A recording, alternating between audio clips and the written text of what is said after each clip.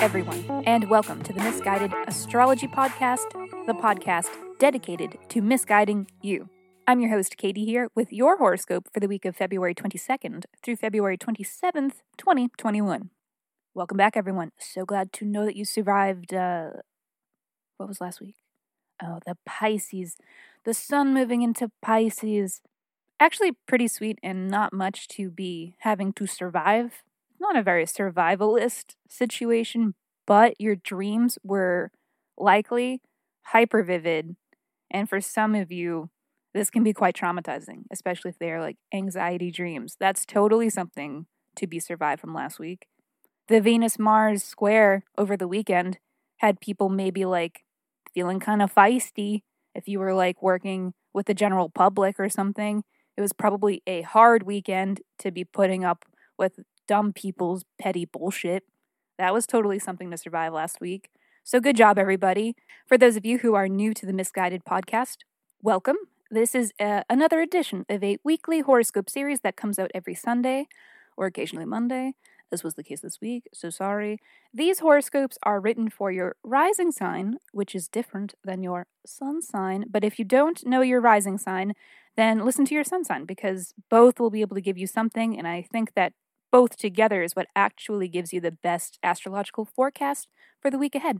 Also, if you review us on iTunes or share our podcast with friends, let us know and we'll send you an in-depth birth chart report. Email us at misguided, guidedastrology @gmail.com, or message us on IG. We are Misguided Astrology there, and just keep us posted. If you do reach out, we will need your birth date, time, and location in order to render you an accurate birth chart report. Also, follow us on Insta for updates on the podcast and for a birthday a day birthday astrology. But to move on from promo times, I thought that I was going to keep the horoscopes a little bit shorter this week, but then I realized that there were just far too many notable headlines to possibly go any lighter. So, what can you expect from your horoscope this week? Up first on the hour, the destruction of a Mercury retrograde that leveled us. And I mean absolutely kicked the ever-loving shit out of us. The worst seems to be over. But are we out of the woods yet? Is it Valentine's Day again? Or is this a Venus entering Pisces? More on that middle of the hour. And who are these creatures emerging from their hibernation? The answer? You. But who gave you permission? The news hour begins now.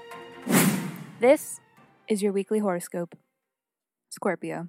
The Mercury Gatorade is over as of Saturday, so I thought we could take a look at its station direct in your 4th house. And I know what you're thinking. Enough of the 4th house drama already. Light the damn thing on fire. Could you even understand that? Basically, what I was saying was, you hate hearing any more about this, and you wish that we could just light the 4th house on fire. But we can't, because the 4th house, much like the rest of the houses, is a concept, and not a literal house. Could it be lit on fire from a metaphorical standpoint? Yes, of course. But I think that's what just happened when there were 5 astral bodies located there simultaneously. Now comes the process of putting these fires out via synthesis and integration, making sense of the experiences you've had during the retro and moving forward. Mercury, stationing direct, is here to help. The Mercury retrograde may have pulled matters of your home, security, and family affairs into question, in ways both large and small. Delays and confusion around matters of security had you questioning the realities formerly accepted to be the only option. Now that the retrograde has passed, life flow improves, insecurities dissolve. You're back and better than ever. The true astrological highlight of this week is the grand finale of the weekend, but first, a little something sweet on Thursday as Venus enters Pisces, aka your 5th house. Venus is in its exaltation in Pisces, so you're in luck. It's not such a bad time to be working through the 5th house of creative self-expression and recreation. During this transit, you are better able to express yourself, and you are received well by others. That which is visually pleasing makes you happy. A new hobby may be born.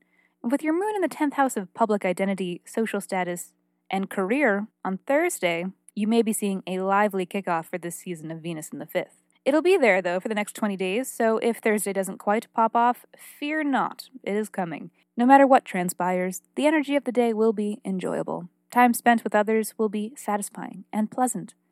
This is an occasion to have fun and feel good. Saturday, the grand finale, the Virgo full moon.